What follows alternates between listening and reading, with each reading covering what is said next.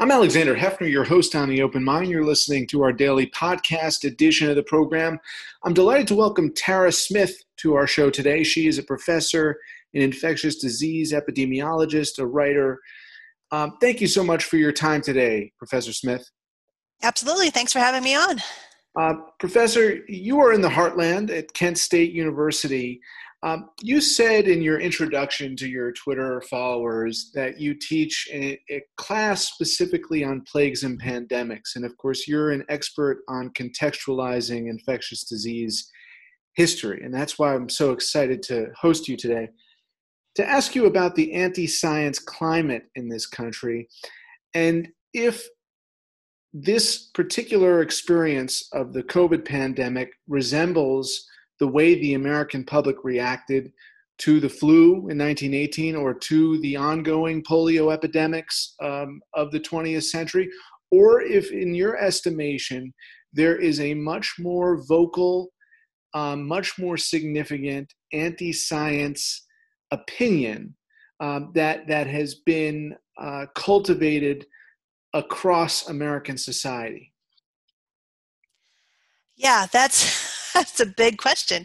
I think in a lot of ways it's the same. I think it's the type of sentiment that has always been there as far as kind of distrusting science, distrusting the government, having this idea that civil liberties trumps one's responsibility to the broader community.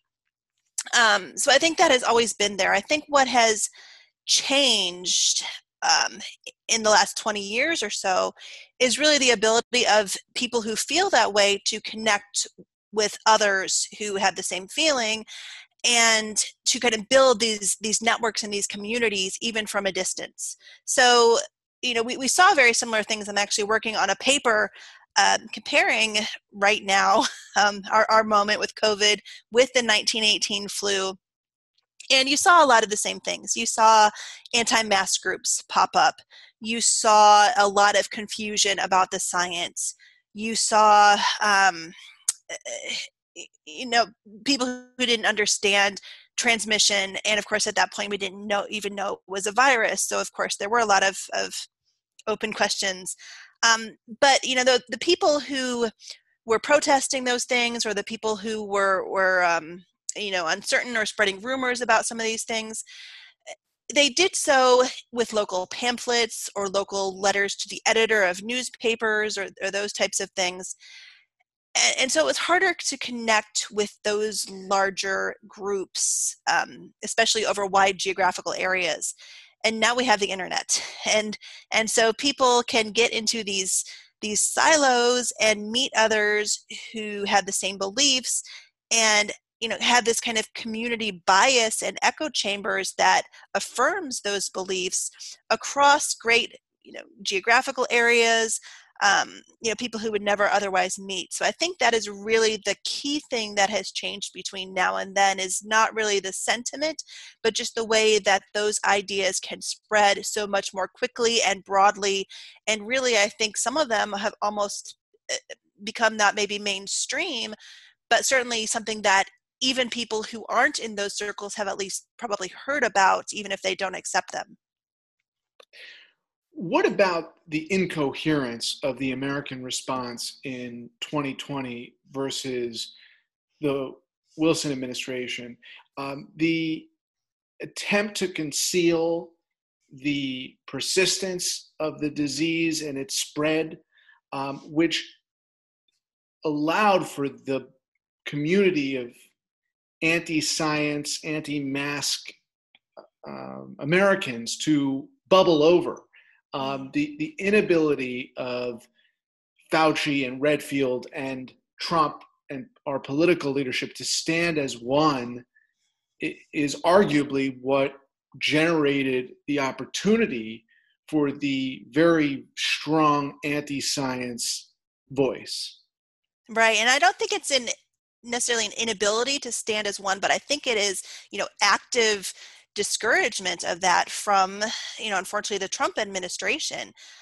It certainly has come to light that it's not as if, again, with 1918, we had lots of questions. We thought we knew in some cases what caused the outbreak. And of course, they didn't know until many years later that it actually was a virus. Many people thought it was due to a particular type of bacterium, which was incorrect.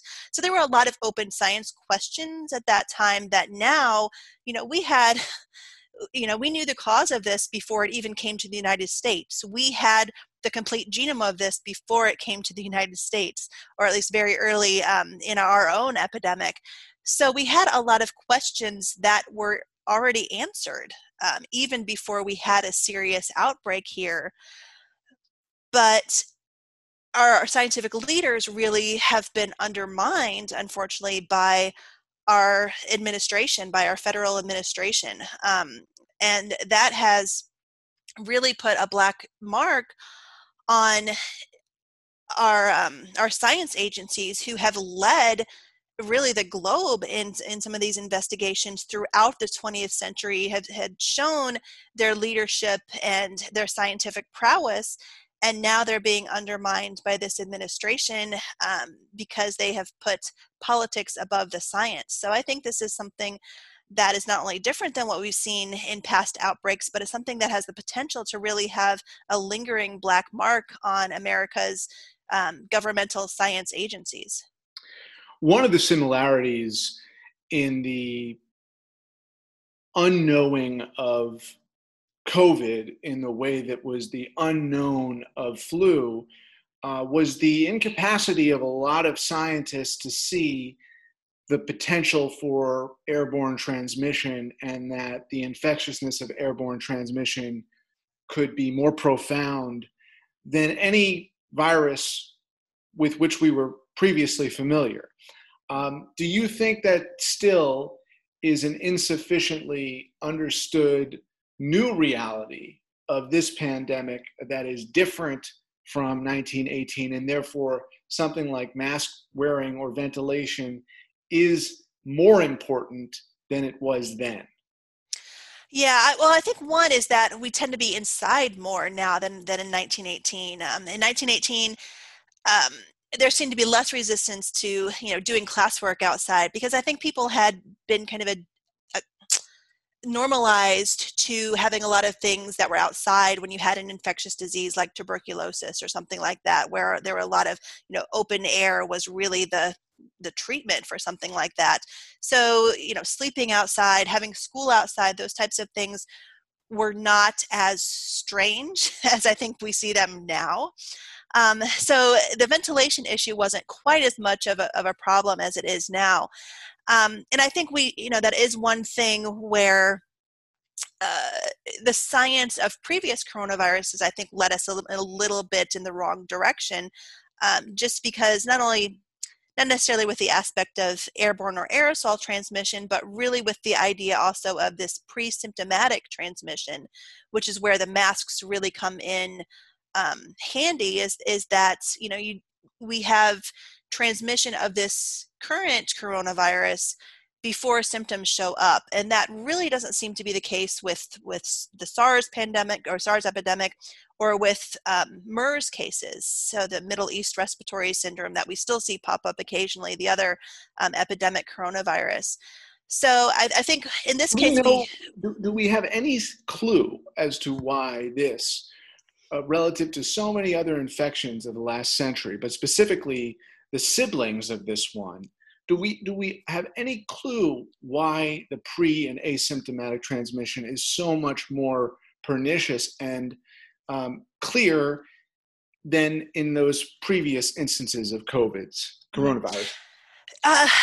So I am not a virologist, but there are a lot of people that are working on that right now, and it seems to stem from the fact that this tends to replicate more in the upper respiratory tract, and so seems to spread from the nose and throat more quickly than MERS and SARS, which tend to replicate more in the lower respiratory tract. So that's one reason that can explain both the increased kind of pathogenesis and the higher fatality rate from MERS and SARS than we see with COVID-19.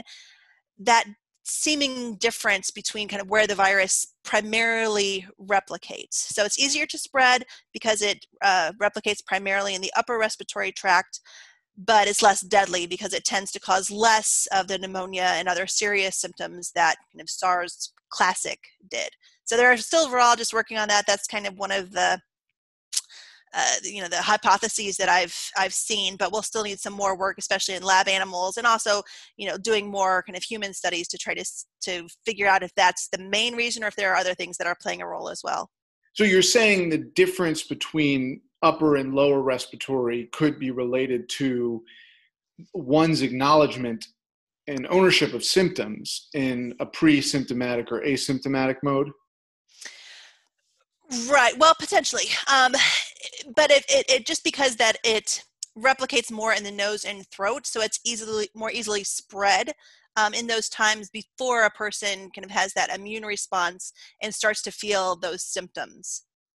But we don't really know yet, genetically speaking, if you were to analyze under a microscope MERS and original SARS versus this, what features make it so that folks are asymptomatic or pre-symptomatic.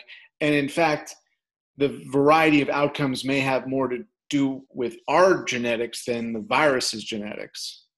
Right, it could. It's always an interaction between host and pathogen genetics, right? Um, so, so with this one, we have the entire genomic sequence of many of the SARS coronavirus 2 genomes now to be compared to SARS and MERS, and some of it seems to potentially relate to the spike protein. So the spike protein for all of those viruses is what is used to bind to host cells, and then from there the virus would enter the cell, replicate, and then eventually leave and enter other host cells. And there are differences in the way some of those bind. So SARS original versus SARS coronavirus 2 versus MERS, the way that those bind to host cells, that could lead to different interactions here. And they're still, still working on figuring a lot of that out. Unfortunately, all this work, especially in animals, has to be done in biosafety level 3 laboratories, of which there aren't a whole lot of those in the United States and Canada. So there are only a small group of researchers who are able to do this work, and a small group of researchers who are experts in coronavirus.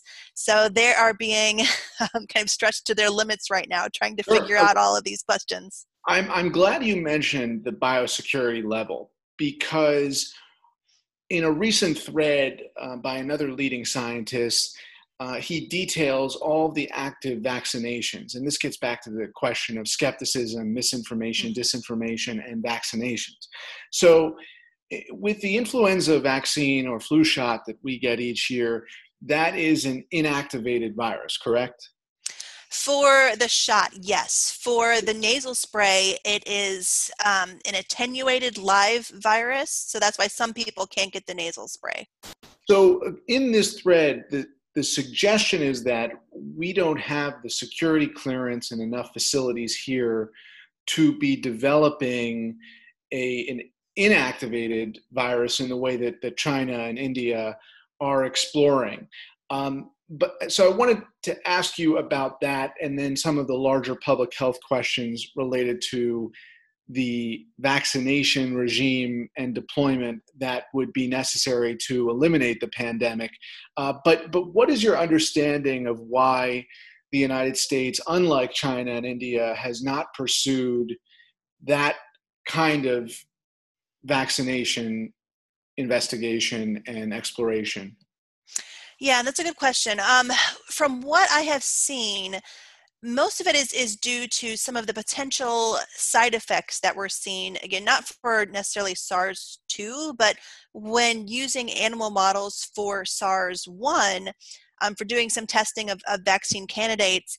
And those vaccines did not seem to be quite as safe as those that used pieces and parts of the virus. So instead of taking the whole thing and activating it like we do with flu and using that as the vaccine, that seemed to cause some bad reactions in animals. And sometimes this was due to almost an overstimulation of the animal's immune response that caused the bad reaction. So what most scientists in the US have focused on, again, is that spike protein, that surface protein, but using small pieces of it because they've identified some of the parts of that spike protein that can trigger some of these bad responses. So I think that's why they've focused on this as more of um, a safety issue that of course, you want to have an effective vaccine, but you also want to have one that is going to cause few side effects. And And so is it, Tara, because of the novelty of coronavirus that we're unable to generate that safer vaccine? Because you point out that with the flu shot, that is an inactivated virus. So I'm trying to flesh out why the protocol is sort of more understood and safety is preserved for the annual flu shot, and it would not necessarily be for the creation of an inactivated COVID vaccine. right, yeah, we've had, we've done flu shots for 50 plus years. We're pretty familiar with those. We know, sometimes what can go wrong or where some of the missteps can be. With coronavirus, this is our first human coronavirus vaccine that we're working toward.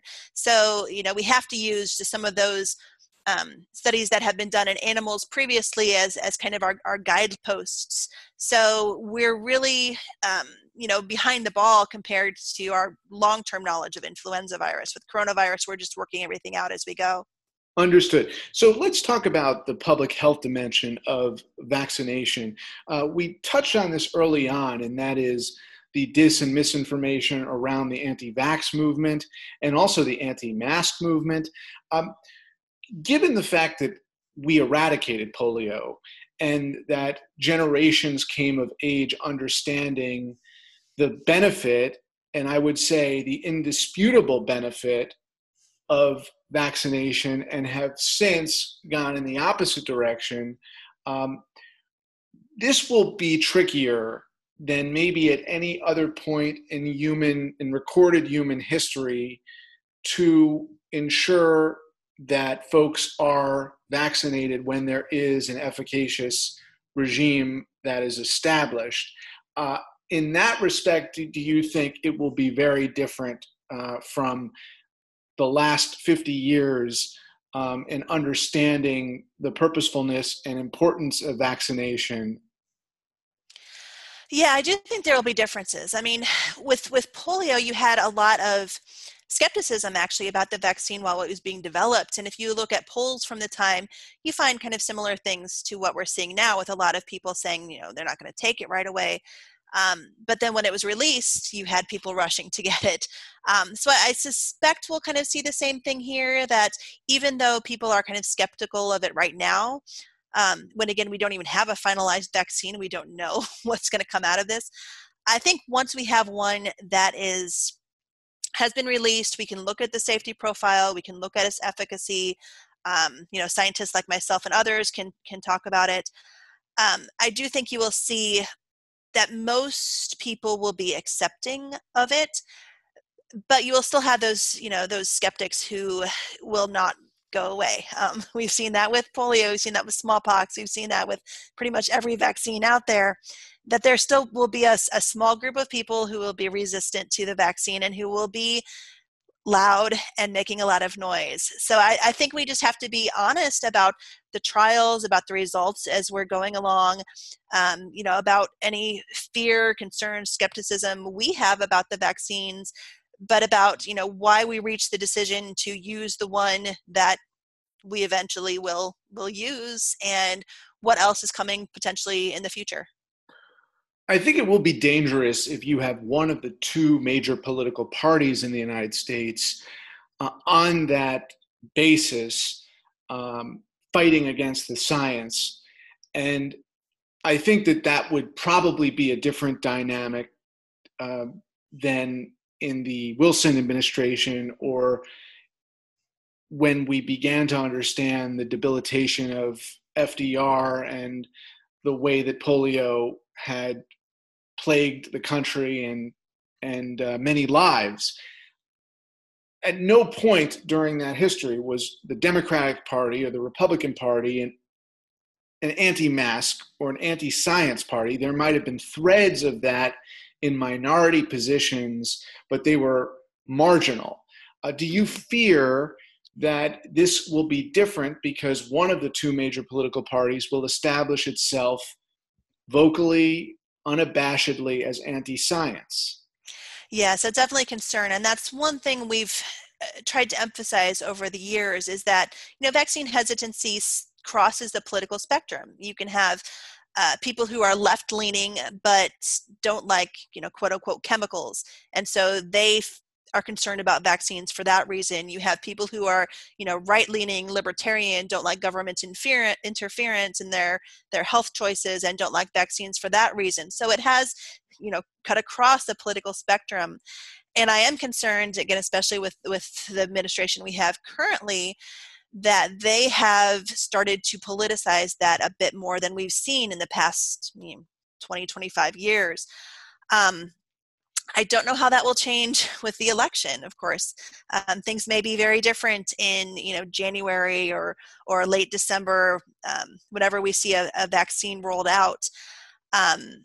So I'm hoping that anyone will look at the science. I'm hoping we will have some of the more moderate Republicans who will speak out on, in favor of the vaccine that people can turn to, so that it isn't completely a left or a right thing. It's just look at the science and don't bring politics into it. Right. There is the concern that if Trump is reelected, there will be a show or sham vaccine, given the fact that he is eager to put this behind him in a politically calculated way rather than a scientifically literate way. So there are any number of scenarios, but the fact is, even if you do take all due diligence and construct something that is considered effective enough to be deployed, you're not going to be able to do that instantly. And therefore, if folks stop wearing masks, then you could have infection rates at the level we have now or worse with an economy that's reopened, right? Yeah, absolutely. And this is something, the vaccine will not change anything overnight. I mean, they are working on, ramping up doses of whatever vaccine ends up being approved, but that will probably go to first responders first, to other vulnerable individuals, and then more slowly be rolled out to kind of the general public. So it's not something that's going to change overnight, and you will still need to continue with distancing and with mask use and with hand hygiene and all of those things we've already been emphasizing for quite some time. And for most of the vaccines they're looking at, they're likely going to be a 2-dose regimen as well. So, you need double the doses of the amount of people that you're planning to vaccinate. So that also will take time. Let me ask you this, and it's one of the most curious questions, and I had the chance to interview Tom Frieden in 2016 and then again just recently, and I asked him the same question. I was a student in a class much like yours, and was told that we were long overdue for the next pandemic. And that was drilled into my consciousness. Whereas clearly it wasn't for many other people, or they might have heard it then and disregarded. Why did it take so long? Why did not we have the pandemic sooner? Because the forecasts were there, and the spillover effects were happening and observed, and then it just hits us. Is that because that's the way it works? Yeah, I mean, it's really a lot of chance. I mean, and we've had pandemics, of course. We've had, multiple influenza pandemics since then. We've had, HIV and other things that were not respiratory, that were spread in different ways, but also spread around the globe.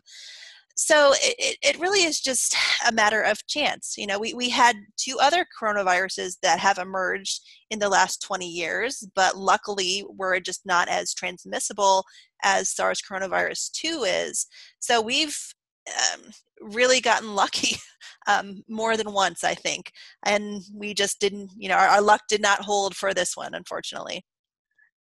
To what do you attribute globalization and the correlation between globalization, specifically mass transit, and the speed at which this duplicated and multiplied? Do you think that we would have encountered the pandemic environment no matter what? Or do you think that modern transportation and globalization made this inevitable. Yeah, I do think it made it inevitable. I mean, I use a graph when I talk about emerging diseases that looks at the speed of travel over time. And, you can see it's gone down to, you can be almost anywhere on the globe within about 24 hours now. So that allows any diseases that emerge, again, even in, China, halfway around the world, can be to the US in, well within an incubation period. So I think we've seen more of those. And again, we've seen a lot of other diseases transmit as well. They just haven't become pandemics. I mean, we had an outbreak of monkeypox due to imported wild rodents in the Midwest, shortly after 9/11. That got a lot of attention at the time, but I think has kind of been forgotten. So we've seen these types of epidemics happen over and over again. This is just the first one that has become truly pandemic from this type of situation. Final question, Professor. There is status that suggests there were traces of COVID outside of Wuhan before the pandemic emerged from that hotspot, at least ostensibly. What knowledge do we have, if any, is precise enough to cite here that in fact this may have started in Wuhan, but it is a possibility that there were folks infected with COVID prior to Wuhan? Yeah, and again, I think that's something that is still being investigated and still emerging, and it's so hard to really track down some of these retrospectively like that. I mean, for most of the Ebola outbreaks, we don't always know patient zero. We don't always know exactly where that emerged from, and I think this is the same here. That this could have come from more of a rural area. Outside of Wuhan, been spreading there undetected, and then somebody brought it into the city or something like that, and it spread there for a while before coming to the recognition of medical science in that community. So I think we just don't know, but there are, again, a lot of people who are working on this. Looking at the genome of this, it doesn't seem to have started in humans too far before it was recognized, so maybe a month or two, just looking at kind of the molecular clock of the virus, but trying to figure out again exactly how that jumped from an animal to a person and exactly where that happened is really tricky. So I'll leave that up to my virology friends. Tara Smith of Kent State, thank you so much for your insight today. Absolutely. Thanks again.